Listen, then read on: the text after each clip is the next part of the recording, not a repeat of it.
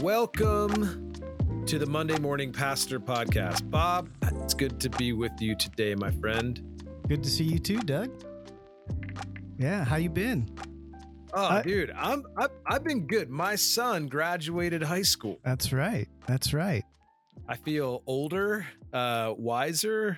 I'd probably even say, yeah, just like it's just been a really wild season of baccalaureates and graduations and helping, get some things planned for the summer, but been really, really grateful for.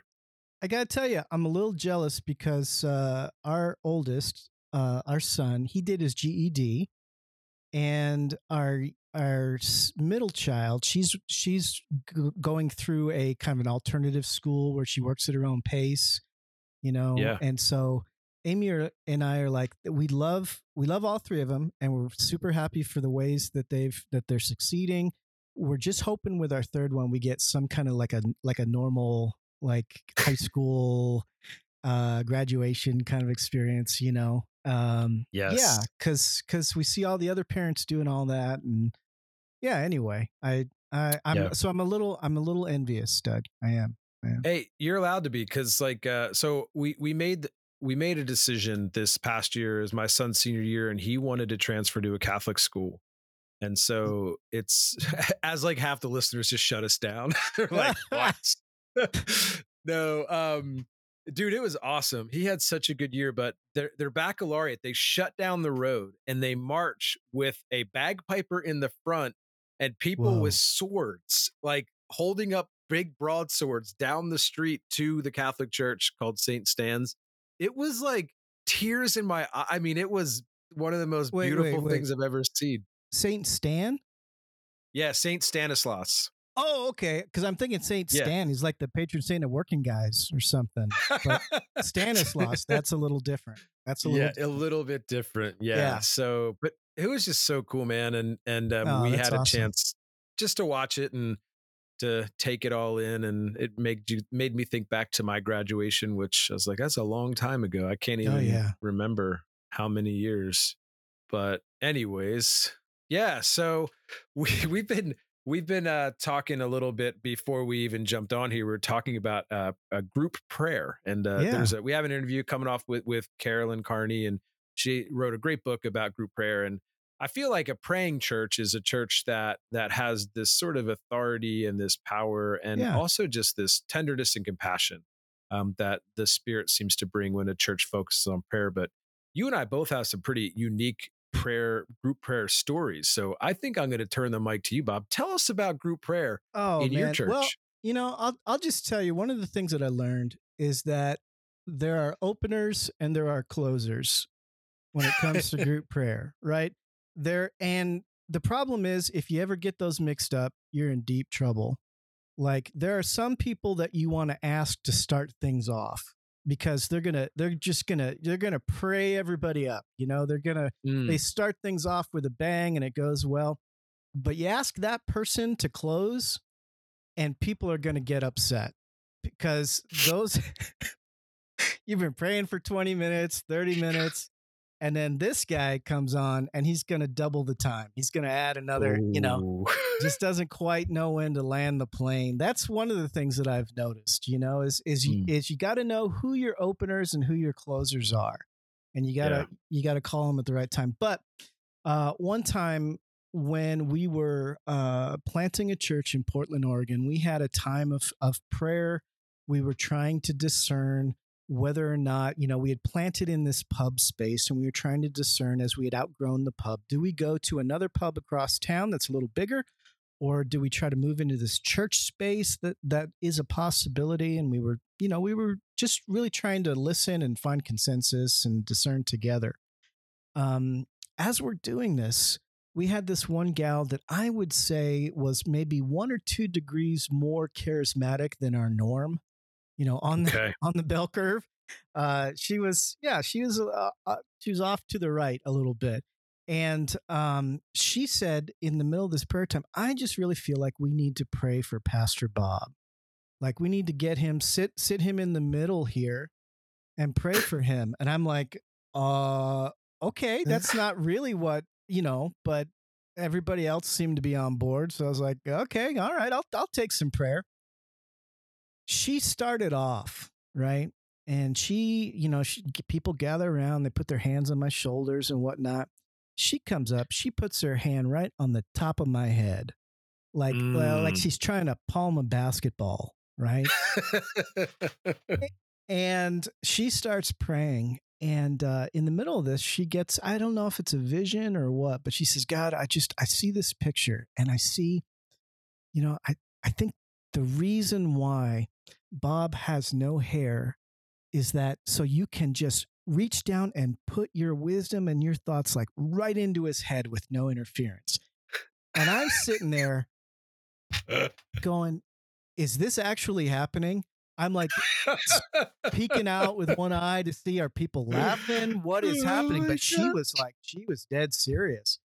And she goes on for a while. And afterwards, just kind of circling up with some others, I go, did that really happen? And they're like, yep, that's the reason why you're bald. So God, and that became a running joke, man. Bob, the reason why you don't have any hair, you should take that hat off because God's trying to tell you something right now, and that hat's getting in the way. And oh my gosh. And I've always thought about that, just that moment of being prayed. Like it couldn't have been something awesome. Like, I just feel like God's telling me he's got great things in store. No, it's the reason why you're bald. Right. Yeah. Well, I mean, Bob, I think the biblical response is you call down the bears. Yeah. Well, no, she right? she wasn't like, it wasn't go down bald head. She wasn't mocking me. There was nothing really to call out there. It was just a really interesting take on male pattern baldness, spiritualizing it, Yeah. I've never seen that happen before. Yeah. So, dude, all that to that's say, a blessing. Yeah, just watch out. Group prayer is a wonderful thing. It can go sideways really quick. Yes. And I appreciate the wisdom about the openers and closers. It's almost like you think about it like a pitching rotation, which is exactly really, really helpful. Yeah. And I just want to also, I feel like we should just clarify too. If you do have a full head of hair and you decide to shave it so you can get the wisdom download, it's counterfeit. So I wouldn't do it. I think you should just embrace what I love that verse in the Old Testament, man. It's right there. It says in the Levitical law, if a man loses his hair, he is still clean. He is he can still enter God's presence. Yeah. Yeah. Take that. Yes. Hairy people. Well, hey, I think for me, I've just watched over I hate to be the serious person right now, but I've just loved, two of our elders have just chased down what it looks like to develop a healthy prayer rhythm in our church. And I think they just celebrated 10 years. Every Tuesday night, folks get together and they worship and they pray. And it's just been so cool. I haven't heard anything about male pattern baldness, but I have heard a lot about just like people pouring out their hearts to the Lord and the Lord responding in really cool ways. But yeah, we hope you all enjoy this interview with Carolyn Carney and you learn something, and hopefully it'll help you continue to move forward in the direction that God is calling you to move. Amen.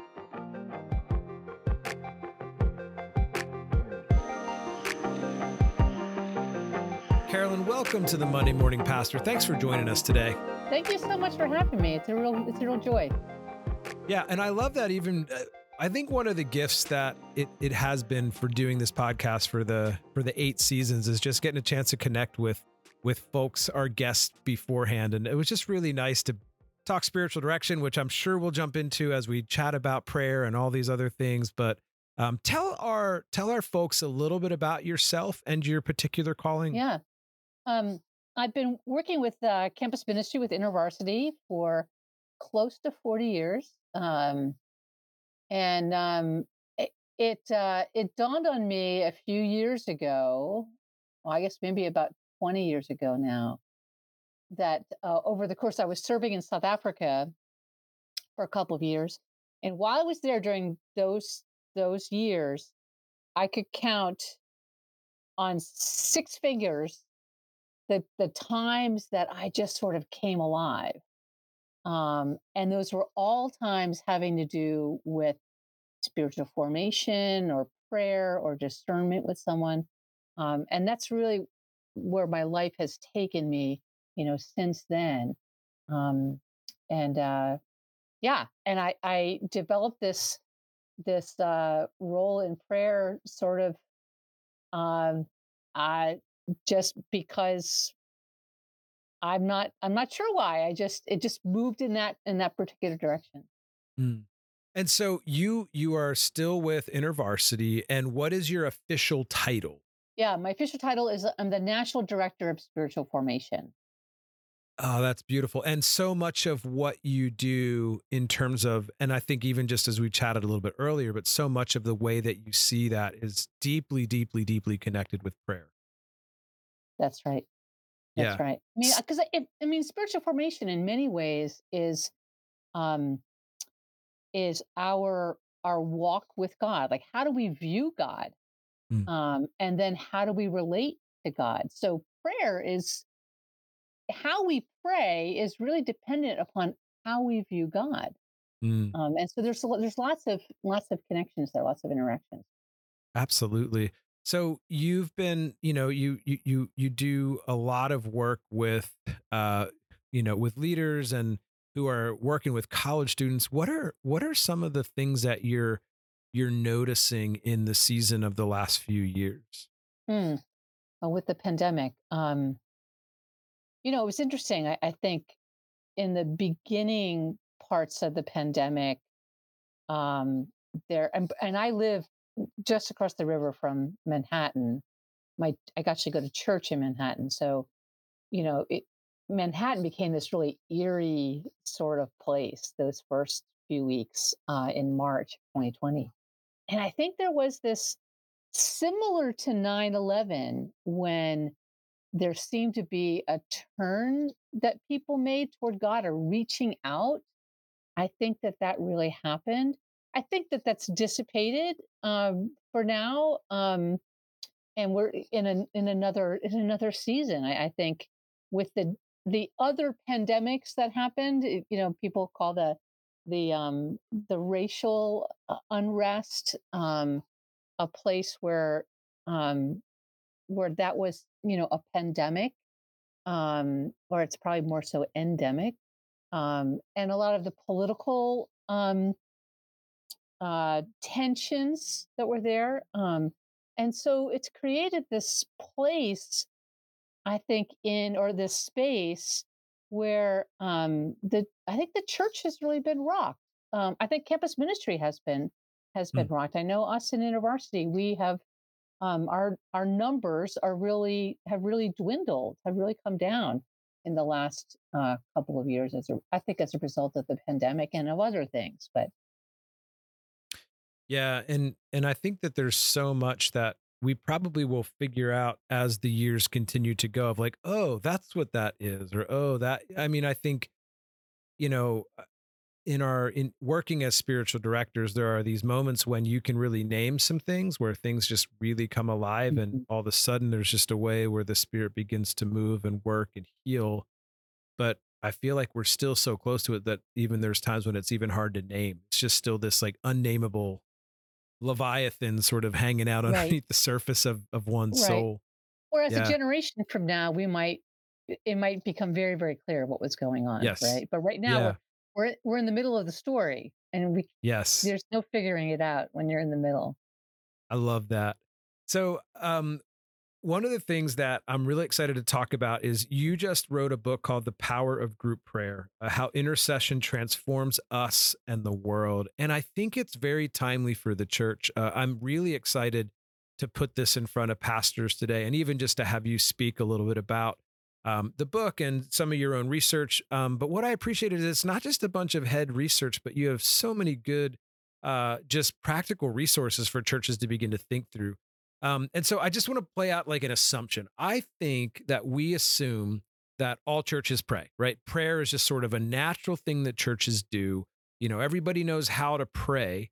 But my sense is, as one who has studied, who has trained churches, has trained leaders, has led retreats, that you find some major misconceptions about prayer that exist in the church today. Can you name some of those for us? Oh yeah.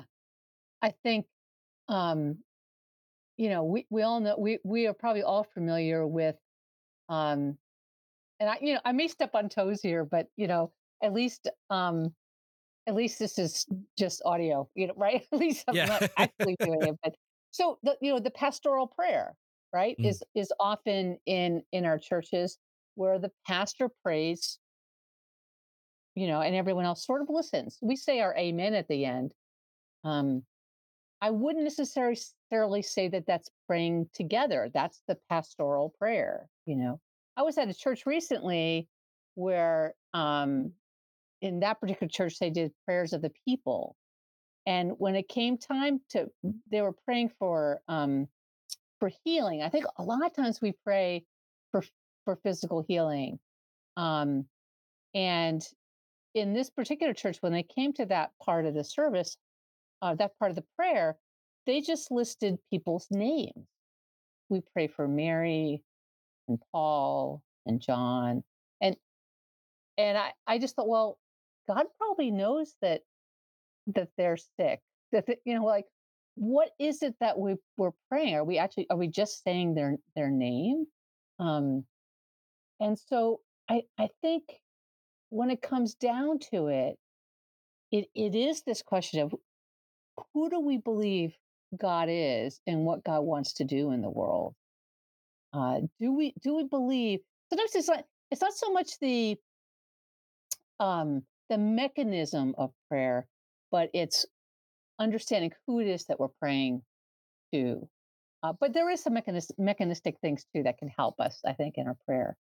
And I, And I've also seen yeah. the thing where, and I mentioned this story in my book. One of the first times I went to a prayer meeting at church was we broke up into smaller groups, I think by gender, and uh, we went around and shared prayer requests. Probably spent most of the time talking about our prayer requests. And then one person started praying and they prayed through the whole list.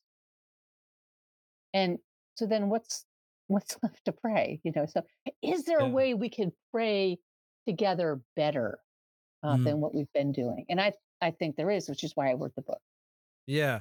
Well, and I think that that's really helpful because it's almost like there there seems to be this idea or this thought that's out there that like, well, yeah, prayer is just a mechanism, right? And I appreciate that you name that when in reality, what I think you are absolutely right saying is it's really about how we see God and how we understand his interaction with us. And I think that is the foundational space of prayer, not, well, pray in this way or like, yeah, try these four things. Like both are important, but I think if we don't get the first right, if we don't get who God is, and a growing knowledge of who God is and a growing understanding of who he is, then the prayer is just probably just words, really, in a That's lot of right. That's right. So I make this analogy in the book about prayer, praying, thinking about praying as like you're building a superhighway through the mountains. And so when you go to do that, I've never built a superhighway through the mountains, but I did a little bit of research on it. And so I found out like what you do is you have to, very simply put, you figure out what you don't want to be there and you get Mm. that out of the way. And then Huh. you figure out, well, what do I need to be there? And you put that in. So it's what do I not, what don't I want and what do I want? Okay. So in like thinking about like you're praying for your church service on Sunday morning or Saturday night or whenever it is you have your church service, right? Yeah. You're praying for that. And so what one of the things one of the views of God is to be able to say, you know, God wants people to worship him. It's not right that people, read the New York Times in their pajamas on Sunday morning, and don't even care about going to church. It's not right. God did not intend that, and so we get that front and center. That's not what God wants. That's not the way to live. So we get that right. So we pray that out of the God. Would you wake us up? Would you wake up the world that you've made? Because it's not right that people are ignoring you. And then we say, well, God can change that. And so, God, would you stir people up? This is what we bring in. Would you bring people? Would you bring believers around those folks who are reading the New York Times? Would you have them as they're paid? Of course, maybe no one reads the newspaper anymore. Maybe it's on their phone. But would you have them come across an ad that somehow grabs them and pulls their attention to you? Um, anyway, that's some of what I'm thinking about. Yeah. Well, and I'd love to play with that a little bit more. You know, what do you need to have out of the way and what do you need to be putting in there? I think there's something really significant about that. And so what are some of the things that like, you're a pastor, it's Monday morning, you're exhausted. Like, how do you encourage a pastor's prayer life on a Monday? Like, what Mm, might that look like? What things, just would we be wanting to think to get out of the way, and what things would we be wanting to put in the way or put there mm, in its place? mm. Yeah, I would say I think ministry people are some of the most um, critical people, and we're critical of ourselves.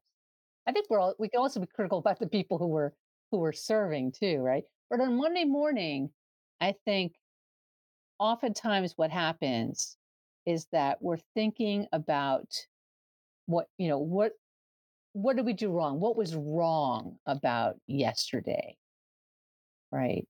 And sometimes we're pointing the finger at ourselves. Sometimes we're pointing it out there at others. Um, so maybe a place to start would be a place of, you know, I'm really my friend Marianne, who I dedicated the book to, would say, "What's the fat?" They would give a fat offering in the Old Testament. Mm. And that's what's the good stuff? What's the good that happened?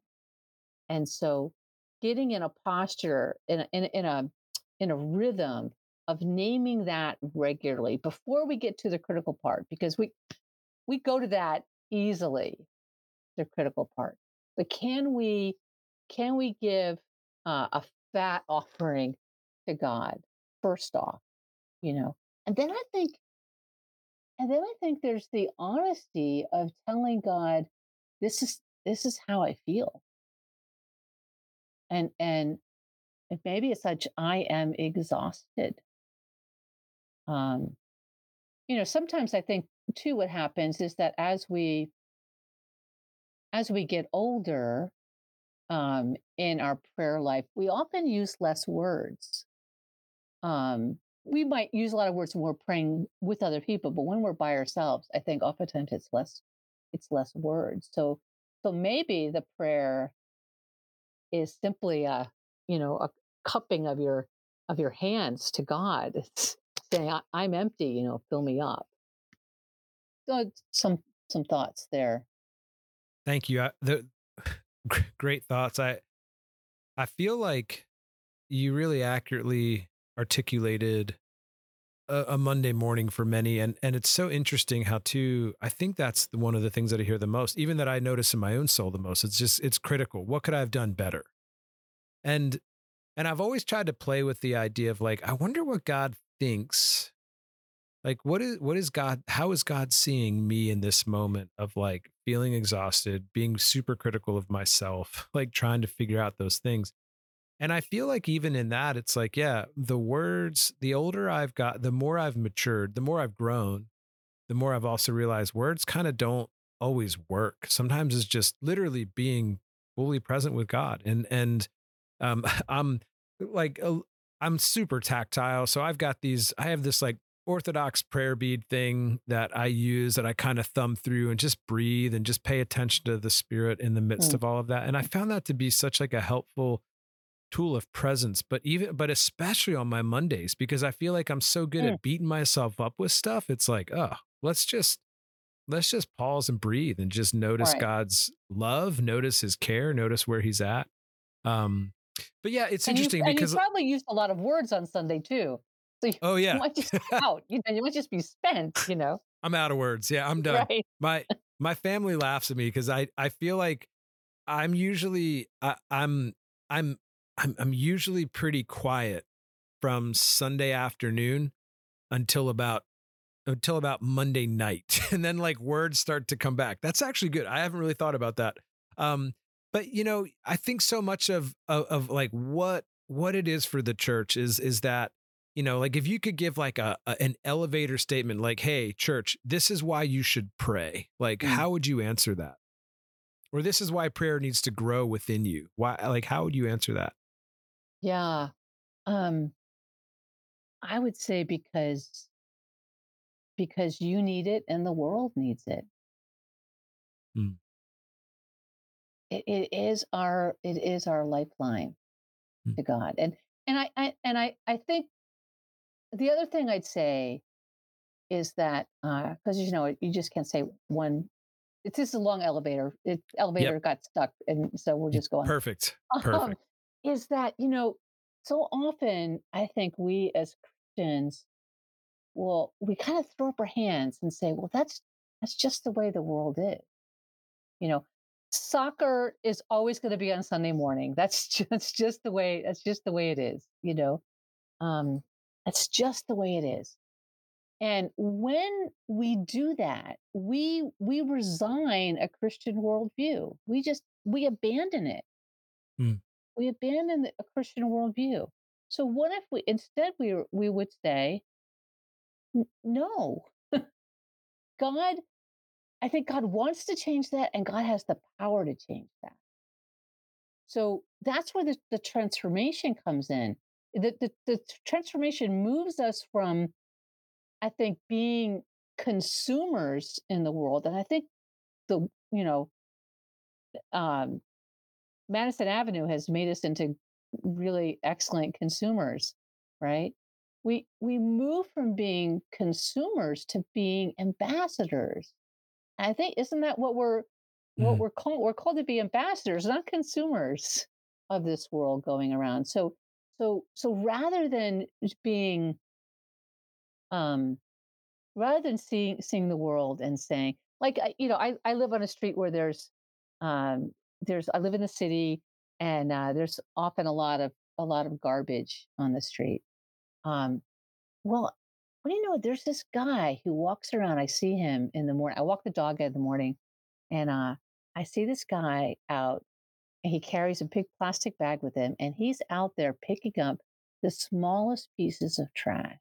Now, I don't know if this guy is a Christian or not, but in his mindset is his view of the world is it's not supposed to be like this, and so he does something to change it.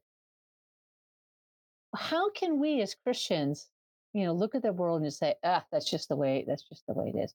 Should we not also say it's not supposed to be like this, and let that bring us to a place of inquiring, asking the one who cares about it much more than we do, and who has the power to change things to actually do that. And when we do that, when we're able to do that, when we pray in that way, we begin to see God answering. We begin to see the changes in the world and name it as, oh, I remember praying that, and here's God at work doing this. And so our faith grows.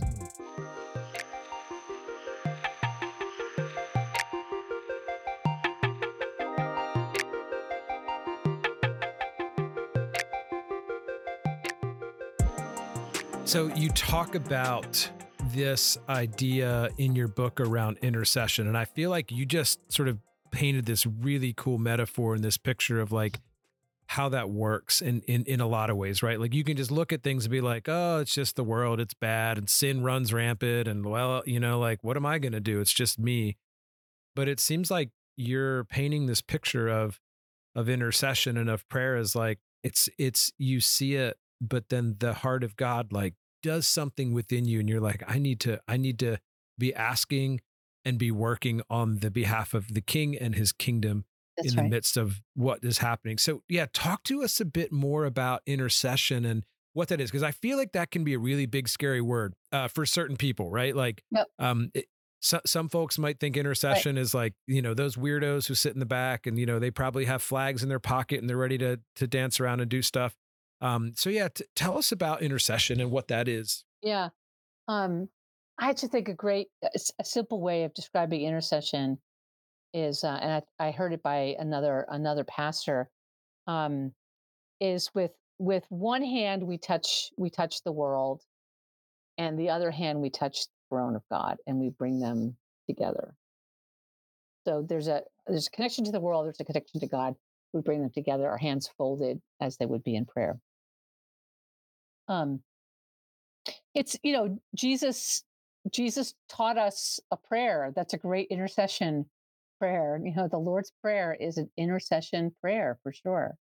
Um, I'll give you an example. I talk about this in the introduction in the book, um, where it was as the pandemic was starting and lockdown was starting, and I reached out to three women in my church, the older women in my church who I knew lived alone, and wanted to make sure they were okay. And so I called each one of them, and then I got the thought, hey, what if we prayed together? So we began praying together once a week for an hour, and some of them had never done that before.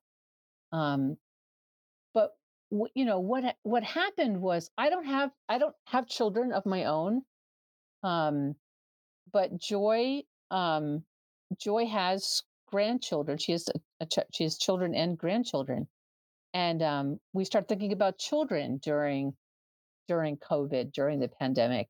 And when Joy started praying for her grandchildren, as I listened to her pray, I then could learn about how to pray for children because Mm. when Joy expressed her heart, and learned some about her, and so I sort of like, I don't know, borrowed some of her heart, or it kind of was by osmosis, whatever. I was compelled by what I heard in Joy's prayer. I remember very early on, uh, probably April or May, I guess, of 2020. Um, I remember we started praying for a vaccine, and none of us are scientists, but we started praying for a vaccine, and we heartfelt prayed for a vaccine. We prayed for scientists. We prayed for tests. We prayed for wisdom. We prayed for the financing of that, for all of that. We prayed for Dr. Fauci. We prayed for so much. And then when the vaccine came, you know, it was we had kind of like a praise party, in our little pod of people we were praying with, because it felt like we had it wasn't just that we're going to get the shot in our arm, but that our somehow our prayers work towards that happening. And we felt like, yes, God, you heard us, and actually the vaccine came so much more quickly than things like that normally happen. So that was just one example, I think, of how intercession worked. I think another thing why I wrote this book for groups of people and not just for individuals is because there were times in our little group. It was Joy and Fumi and Louisa and myself, and there were times when one or the other of us, our faith really lagged. Like we didn't have the faith or the courage to pray. But then Fumi would pray, and as Fumi prayed and expressed faith, then faith started to grow in that person who was lacking faith. And so there was this mutual encouragement together that happened. And so our faith grew together, even uh, as we learned how to pray together. Our faith grew too. So you're listening to this podcast and you're thinking to yourself, how do I start a prayer group? Like, what are just some really practical nuts and bolts on how to do that well? Like we have the pastoral prayer and we have prayers of the people, and we might even have a time where we allow people to be quiet in our service. But like, it sounds like what you're talking about, what you're advocating for in your book is something that is different than just praying in a gathering. But you're saying like, no, these are like intentional communities that are geared around praying. And so, Yeah. yeah, how would someone just begin to dip their toes in that water? Yeah. Um, if I was a pastor listening to this, I'll just um, one of the things that I've done has been to lead an intercessory prayer time before the actual service starts on a Sunday morning. Hmm. So people get there 20 minutes early. Whoever can come, or um, whoever has a desire to come to pray for the service, whether the pastor comes or not. I think it'd be a great idea for the pastor.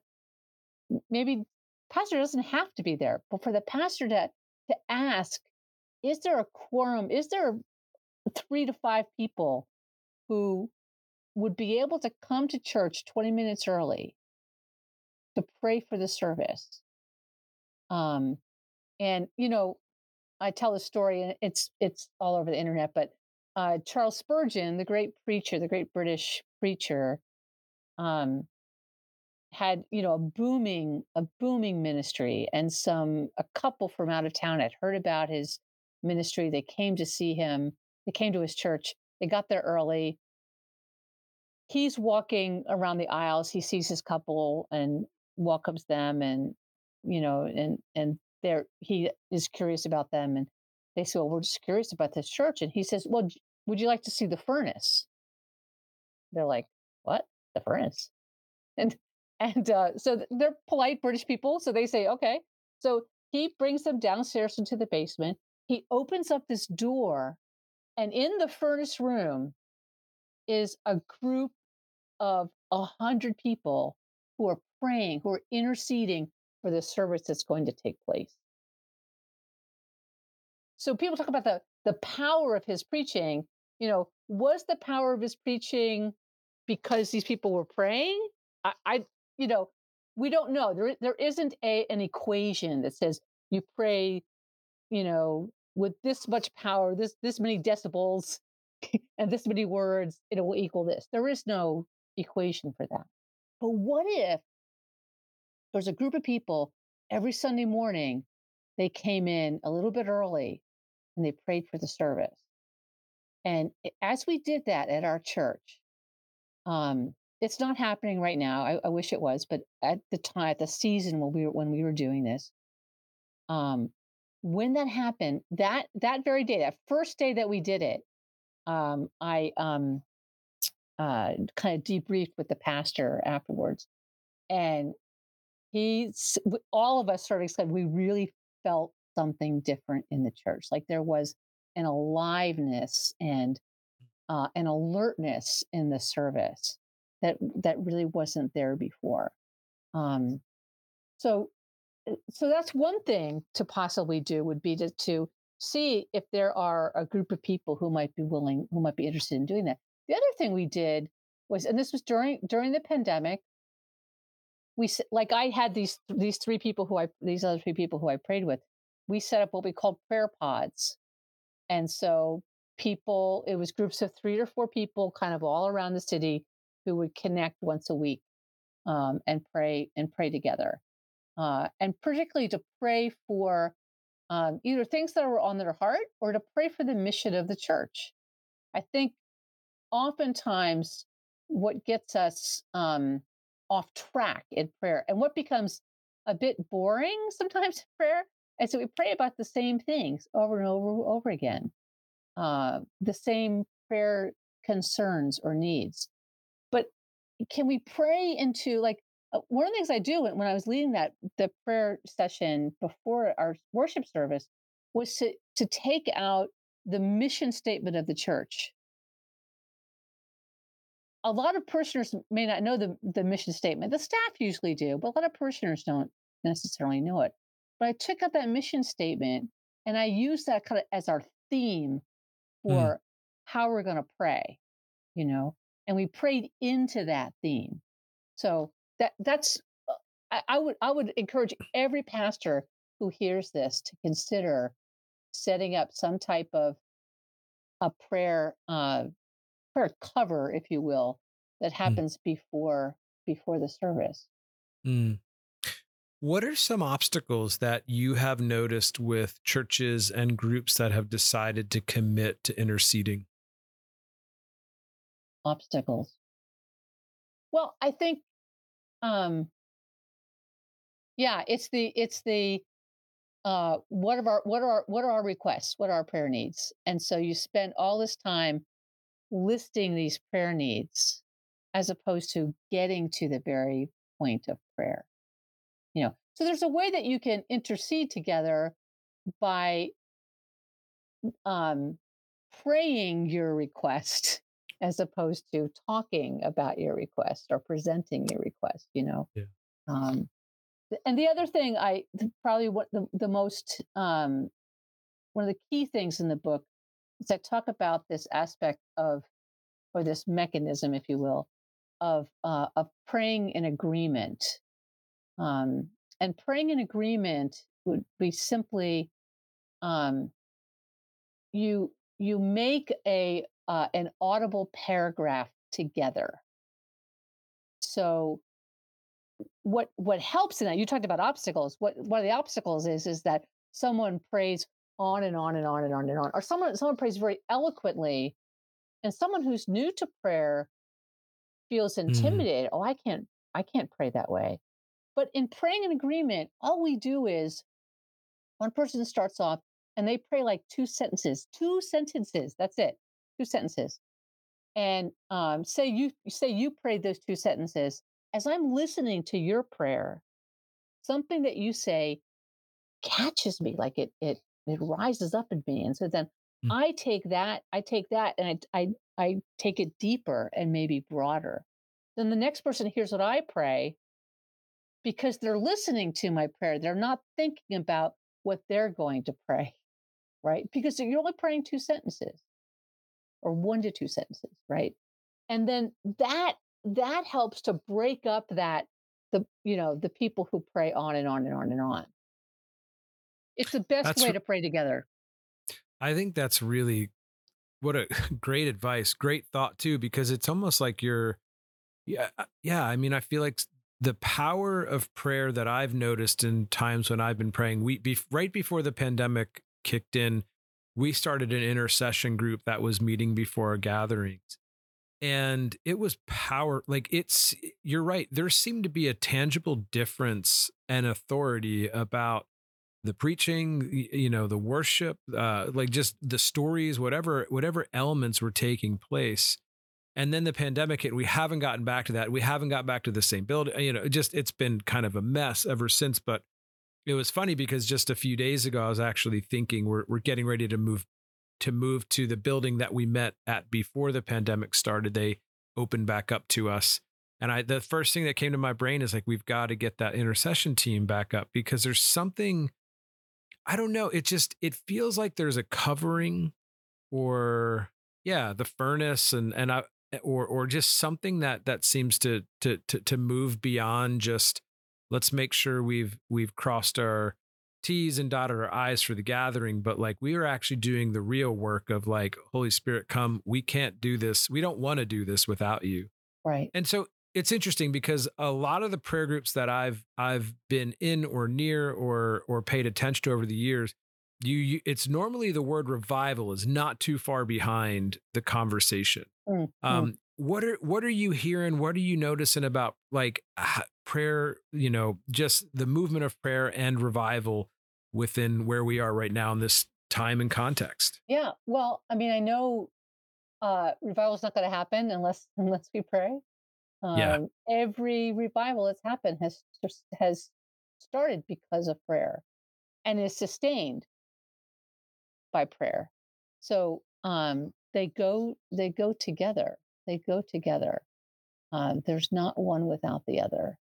When I think about revival, I work for InterVarsity Christian Fellowship, and our the thing we're working under right now, that is, the first line is longing for revival. And I, do we long for that? And it's those longings that are going to move us into prayer and keep us in prayer, I think. And revivals, I'm probably preaching to the choir here, but revival starts in the church. Revival starts, maybe not with a congregation, but maybe it starts with the pastor. It starts with the pastor, not just going through the motions of the ministers, not just going through the motions of doing church, but living my life with God, longing to live that life that is abundant with God, and longing for each person in my congregation to be living that way. So repentance and awakening, that's that comes as we pray. I think prayer, which leads to repentance and awakening, and then comes, the conversions of the multitudes.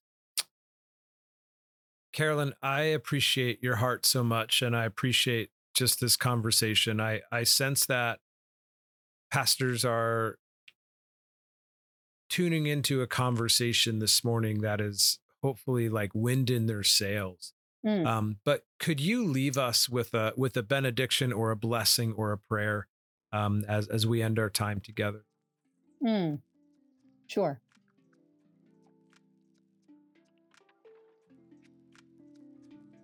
God, I bless each one of these listeners in your name with your power. May you, Lord, be the wind in our sails. May your voice be that which comes from us and goes out. And Lord, would you lead us on our knees? Lead us as those who bend their knee to you, recognizing that you have the power and the authority and the love to bring change to this world that you have made. Amen. Amen.